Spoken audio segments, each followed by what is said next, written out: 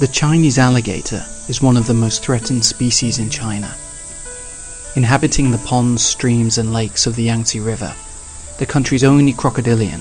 has come under threat as China's rush to develop pushes it closer to the brink of extinction. 在过去几个世纪，扬子鳄的这个数量下降非常非常的这个可怕。那么在1998年的这个调查当中，就发现我们野生的扬子鳄只剩了120头。那么过去您是上万头或者说几百万头这样的这个数量级的这个状况。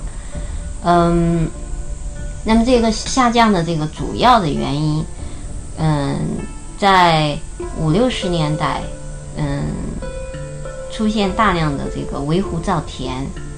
还有就是把这个物种作为一个害兽，因为他们认为是一个竞争性的一个物种，那么养的鱼啊的其他的这些水生生物可能会被这个扬子鳄吃掉。另外呢，可能就是人口增加的越来越多，所以有扬子鳄的地方，他们的栖息地一个是变成农田，另外呢，人越来越多，肯定也不喜欢旁边有这么一个危险的一个物种存在。The Anhui Research Center for Alligator Reproduction in central China is on the forefront of what is now an effort to save the Chinese alligator. Its state-sponsored captive breeding program has seen a rapid increase in the number of Chinese alligators. Concerns remain, however, for the wild populations.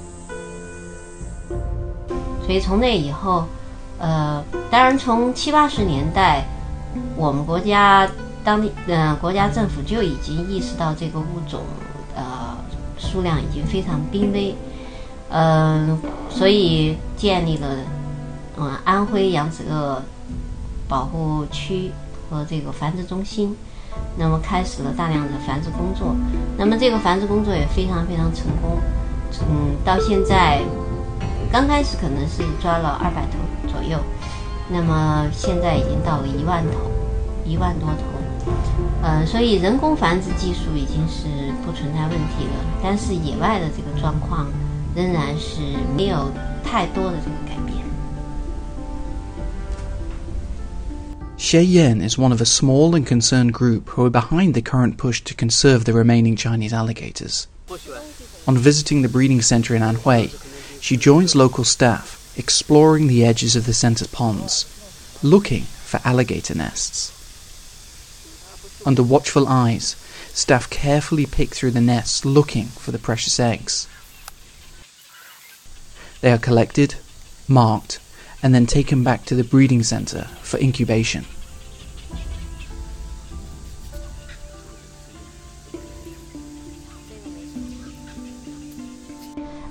现在扬子鳄因为数量太少，野外太少，所以它被 IUCN 红色名录列为极度濒危的这个一个物种。但是我们的目标呢，就是希望最近的5年或者10年能够释放，比如说上千头家养的人工养的这个鳄鱼到野外，然后经过几年之后，这些个体繁殖，加上他们的这个后代，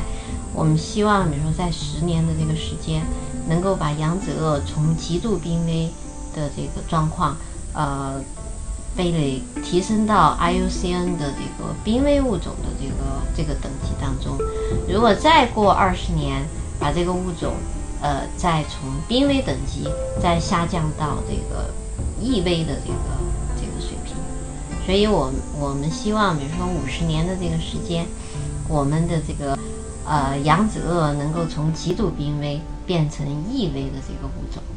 如果时间再长的话，变成一个无危的一个物种。